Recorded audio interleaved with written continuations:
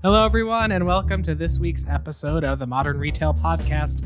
I'm Cale Guthrie-Weissman, the editor here at Modern Retail, and I'm joined here with Nick Guillen and Nick Ajluni, the co-founders of Truff Hot Sauce. And I'm excited to talk about being a growing CPG and also just talk about, I don't know, what it's like to be in the hot sauce space right now. But hey, Nick and Nick, how's it going? Hey, Cale, thanks for having us. It's going well. Yeah.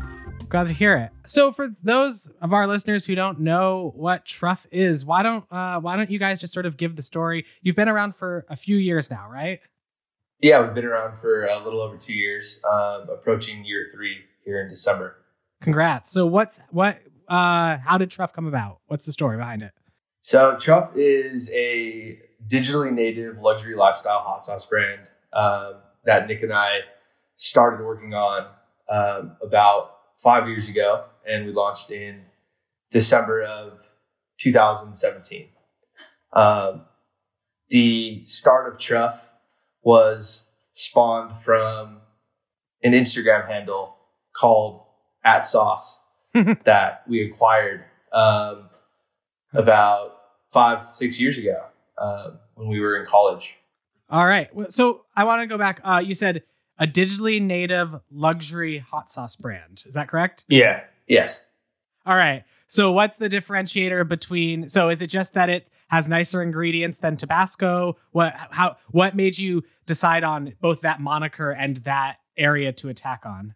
Yeah, so adding to Nick's story on the Instagram handle, it started off with this account called just @sauce. That was the handle. And we spent, some good amount of time building up the account with no intention really to make a sauce in the first place. It was more so to have a really cool Instagram account. And the content on that account included things that, a variety of things, but ultimately things that were saucy. The word that we would know it in pop culture. And so that included food and cars and women. And but the theme was always mainly food focused. And, along the way it started to pop off and we were like, hey, this is awesome. This following is great. I think we were at like 10,000 or so followers. And we kind of came up with the idea to make a sauce as a testament to this account and a sauce that would fit the following that we built. And naturally, I think we wanted to kind of elevate the category. We decided on hot sauce as opposed to barbecue sauce or ranch or, salad dressing. Because to us, it was most culturally relevant, I would say. And also, Nick and I love hot sauce ourselves.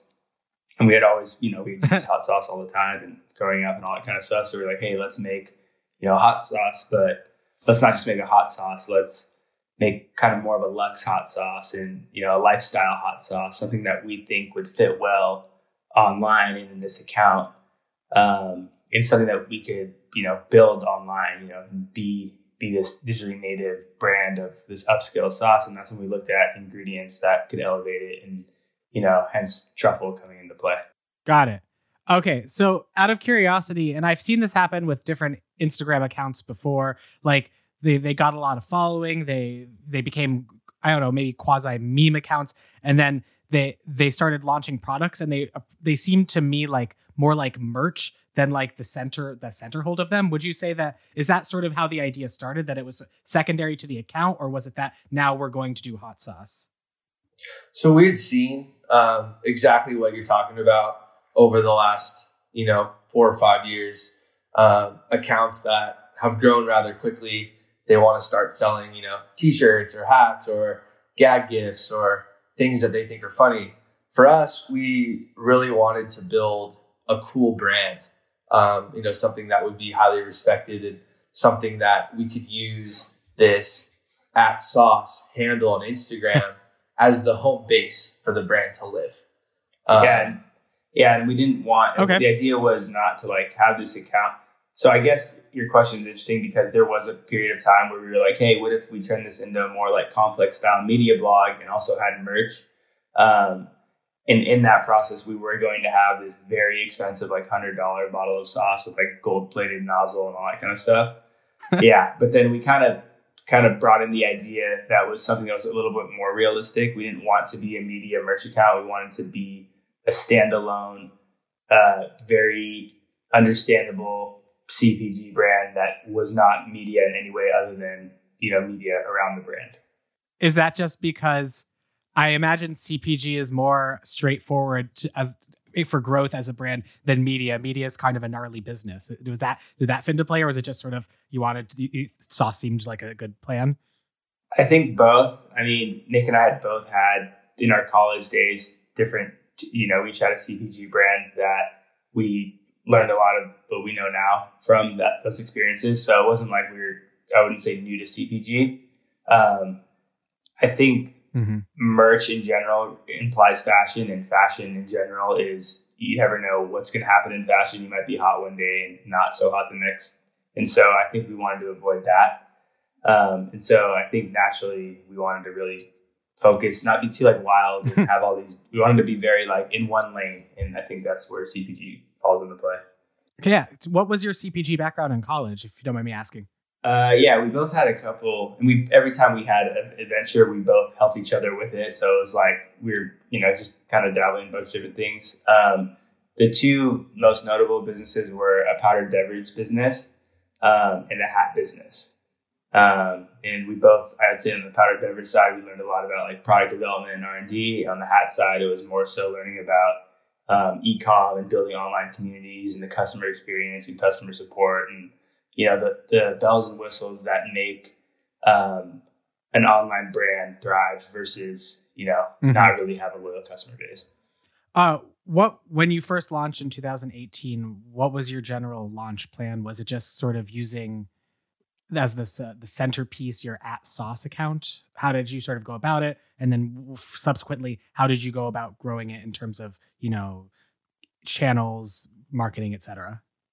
So it was actually December 2017 was the launch date, and we had actually stopped posting on the account for about a year and a half up until the launch. We kind of just went dark, and with our launch plan, we wanted to slowly tease out to our existing follower base that we were kind of up to something.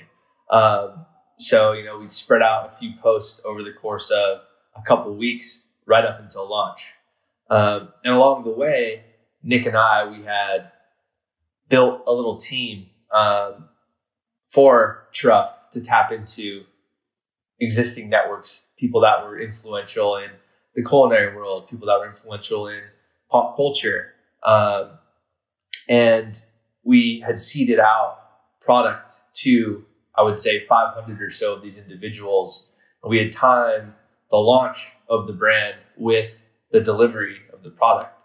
So we started building this hype on Instagram up until launch.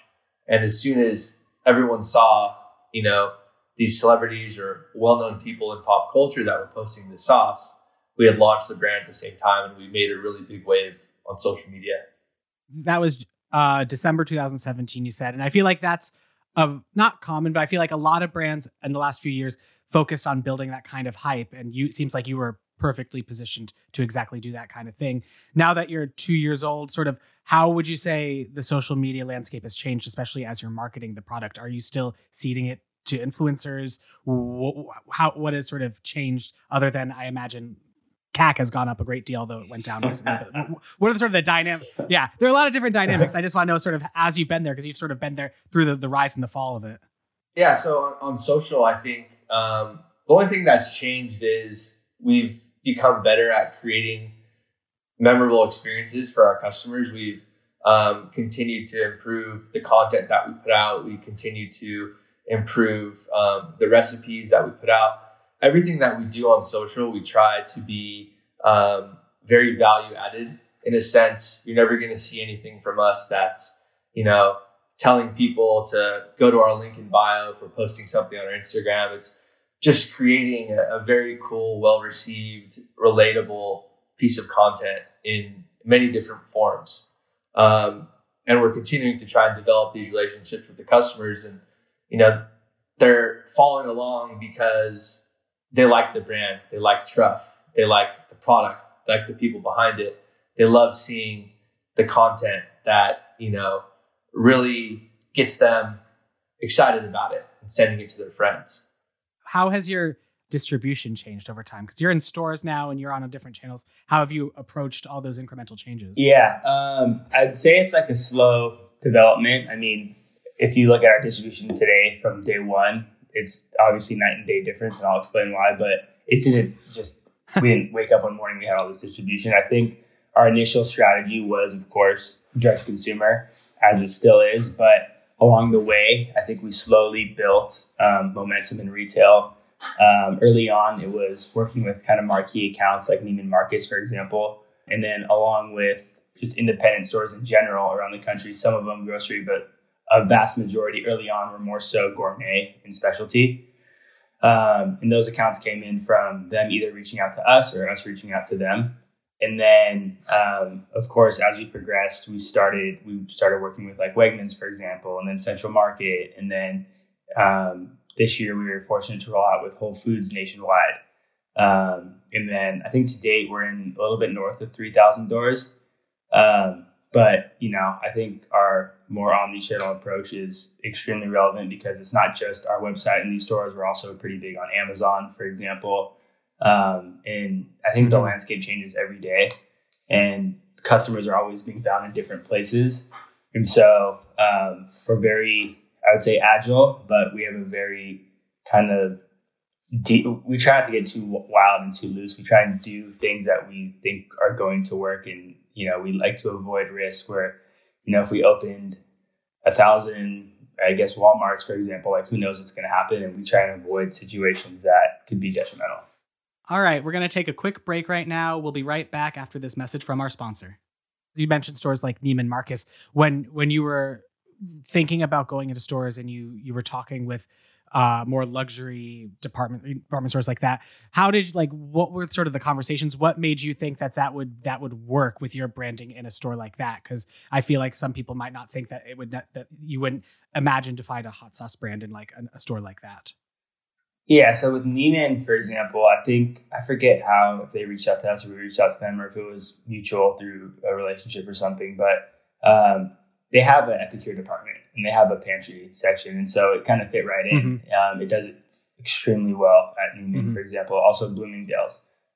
We do a lot of business with Bloomingdale's. And I think, and also the Macy's Story section as well. And these are just examples of department stores. But I think as things have evolved in retail, these stores have also kind of taken notice and are also willing to bring in unique things that might not necessarily be a sweatshirt or something or a nice suit, but is something cool that customers can marvel over, and it's a little bit more attainable.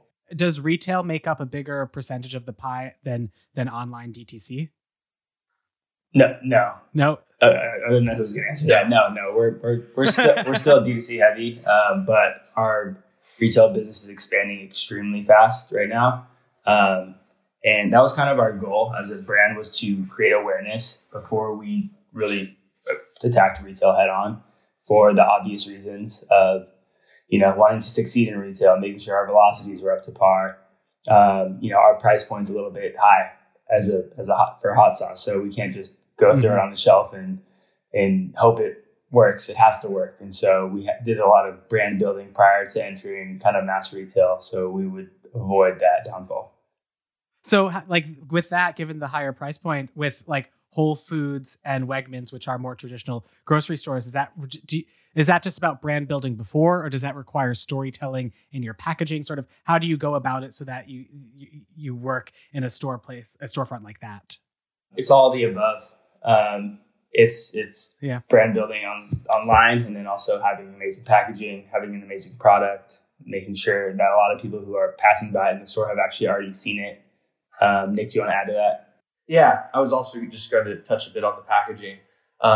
We had looked at traditional retail when we were, in the infancy of ideating the brand. And when we went to retail, we saw that a lot of the bottles had all kind of, looked the same, and all the labels kind of looked the same. And when we were thinking about creating the brand and designing the packaging, we wanted to create something that would look great on social media, but we also wanted to create a product that if you saw it on the shelf at Whole Foods or any of these stores that we're in, it would really catch your attention.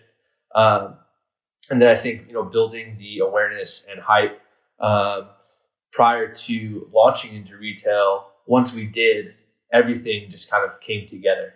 So you mentioned you're on Amazon. Can you talk a little about your Amazon strategy? Because now is an especially interesting time, given that Amazon announced it's more in the fashion space, but it's luxury section that's working on, and you guys have a more you bill yourselves as a luxury hot sauce brand. And so, how have you sort of positioned yourself in the Amazon platform, and what was sort of your strategy day one to make it so that people would seek out your product and buy it there?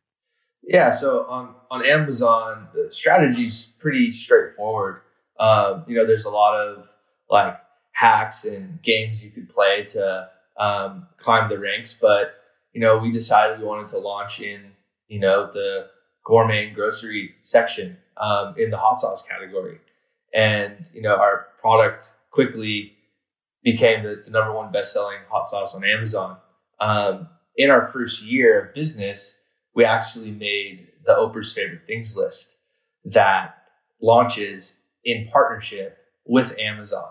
So early on, we were put on this massive stage on the e-com side that lived on Amazon, and that business has continued to scale tremendously year over year. Was that just sort of a surprise that happened, or how did that sort of play out where you ended up on sort of a list and that puts you in a very helpful place? I imagine the Amazon flywheel for sales.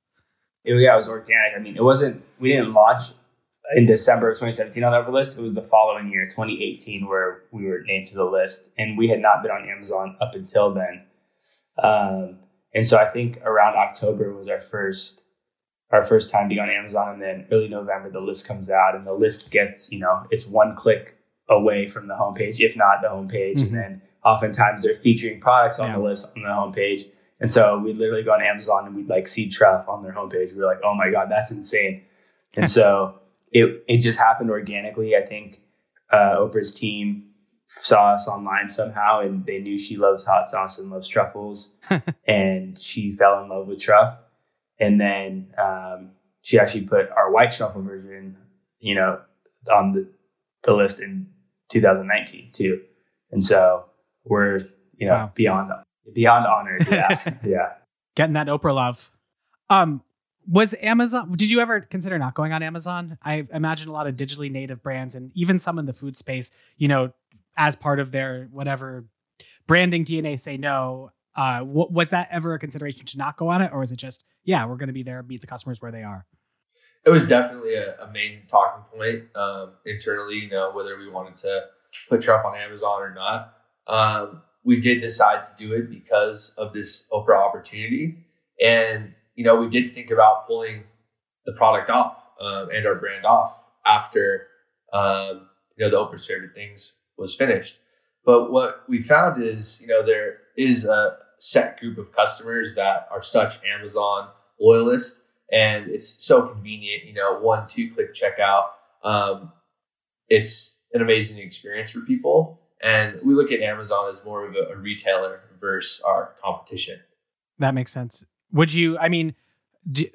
Are you putting as minimal effort into Amazon what is sort of, how do you position your overall marketing efforts in terms of Amazon? Is it just sort of, you have these customers, they want it, and so you have it there? Or are you, putting more eggs in your basket there as e-commerce picks up and more people are using it to buy grocery items?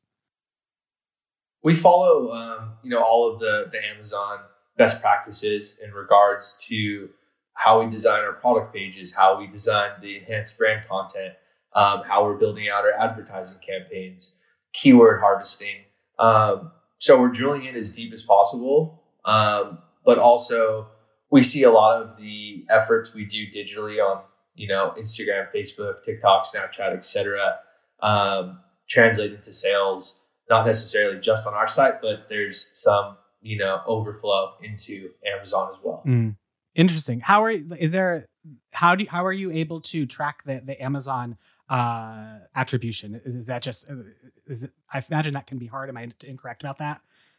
No, you're absolutely correct. There aren't any white hat ways to track attribution. There are a few kind of, behind the scenes things that we haven't really jumped into, but you can just look at the numbers, based on advertising spend, based on trends, that the efforts we're putting in off Amazon definitely translate into better sales, better performance on Amazon. Absolutely. You mentioned TikTok, and this is something I want to talk to you about because my colleague Anna recently wrote a story about it. And I think she talked to you, Nick, about sort of how you're on TikTok and how it's been helpful. You've amassed a pretty solid following. Can you talk to me just a little bit about how you've approached the TikTok strategy? Do you view it as an extension of what you did on Instagram? What have you been noticing? What's worked? What hasn't? Yeah. So what's really interesting when you're looking at the social media landscape is you can't have the same strategy on every channel. Every channel is a little bit different. The Facebook user and Instagram user are entirely different. The TikTok user is completely different from the Instagram and the Facebook and the Snapchat. So you just really have to immerse yourself in the platform. TikTok, for example, really try and understand the voice, the tone, the flow, the style of content, how people are talking, the trends, and then kind of set the brand in the middle of all of this and not lose sight of the brand aspect, but take things that you're learning from this new platform and inject it into the DNA so you could start to build momentum with this new user base. And quickly, Truff's become the largest brand of hot sauce on TikTok. And it's a completely new generation of user, of customer. So it's cool to be able to speak to this generation more differently than we would on Instagram and Facebook, for example. Can you talk a little bit about what you've done on TikTok specifically that's been unique and sort of how you approach that and how you that differed from, say, what you did on Instagram? Yeah, so the content style is a lot more run and gun, a lot of user-generated content. We've really seen a lot of people get excited about Truff on TikTok, so they're creating their own recipes. So, empowering those people, reposting their recipe videos, creating these relationships with up-and-coming amateur chefs, people that aren't even chefs, people that just enjoy food. Other cool things we've seen have been like style, like for example, the POV style. Nick we've had some big hits on point of view style content. And then we had a really cool behind the scenes video of us showing a photo shoot that a content creator shot. And that photo shoot, the behind the scenes of it was the content versus the shoot itself. And it also, had a lot of success. So do you view specifically your stuff on TikTok as like all of it is brand building, but is it specifically brand building, or how are you able to get them into sales? And what is sort of, how do you get that from point A to point B specifically because TikTok's commerce abilities aren't as robust as, say, the other platforms? So you get them to sales by not focusing on sales. And as crazy as that sounds, you want to really create amazing content and amazing experiences that spark curiosity. And once people get curious about something, they're going to dive in deeper and they're going to want to learn more. And once they get far enough down the road, they're going to see that the brand that we built is very unique.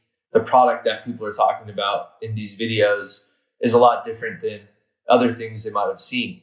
So they eventually turn into customers, but we don't tell them, go to our link and buy our sauce. We don't want you to go to the link and buy it. We want you to like our brand.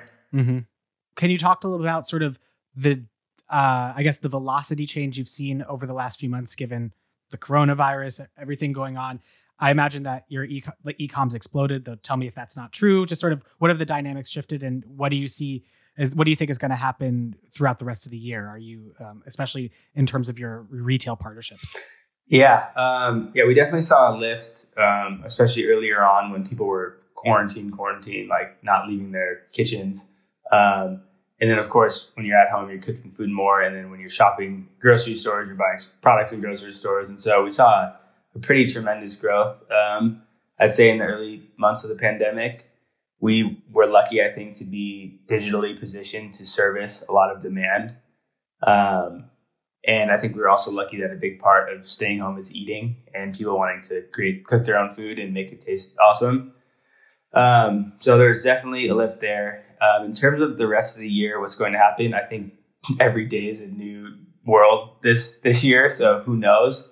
I do think that, come holidays, we're a very giftable product and we usually have pretty big holiday seasons. And so I think just on trend with people not really much leaving their houses so much. I mean, people aren't going to be back to normal come November, December. So I think e-com will continue to, prevail and thrive for all types of brands and businesses this year, more than ever. And last question, but are you changing the way you're thinking about retail partnerships, specifically given all the, a lot of your retail partners aren't doing so well? They're, with department stores, et cetera. Are you changing the types of stores or partners you're looking down the line because there's been such a sort of hollowing out of especially certain kinds of luxury retailers? I don't think so. No, I mean, I think we'd all be surprised that I know the news looks very dire and in a lot of cases, a lot of businesses are going out of business. But I think a lot of it's like restructuring debt and other situations to where, if someone goes bankrupt, for example, it's not necessarily meaning they're gone forever. And I think we definitely are not trying to shy away from one segment of retail versus another. I think we're all, as a planet, rolling with the punches. And so who knows what's going to happen. And we're kind of making sure we're doing everything we can to support all of our partners. I think time will be the only indicator of how the landscape changes in 6 months or 5 years. Absolutely. All right, Nick, this has been such an interesting conversation. Really appreciate you guys joining. Thank you so much. Yeah, it's an honor. It's been a pleasure. It's been an honor for me as well. And thanks everyone for tuning in. Our producer is Pierre Bien-Aimé, who also produced our theme music. If you haven't already, please do subscribe and send this podcast over to a friend who would enjoy it. See you next week.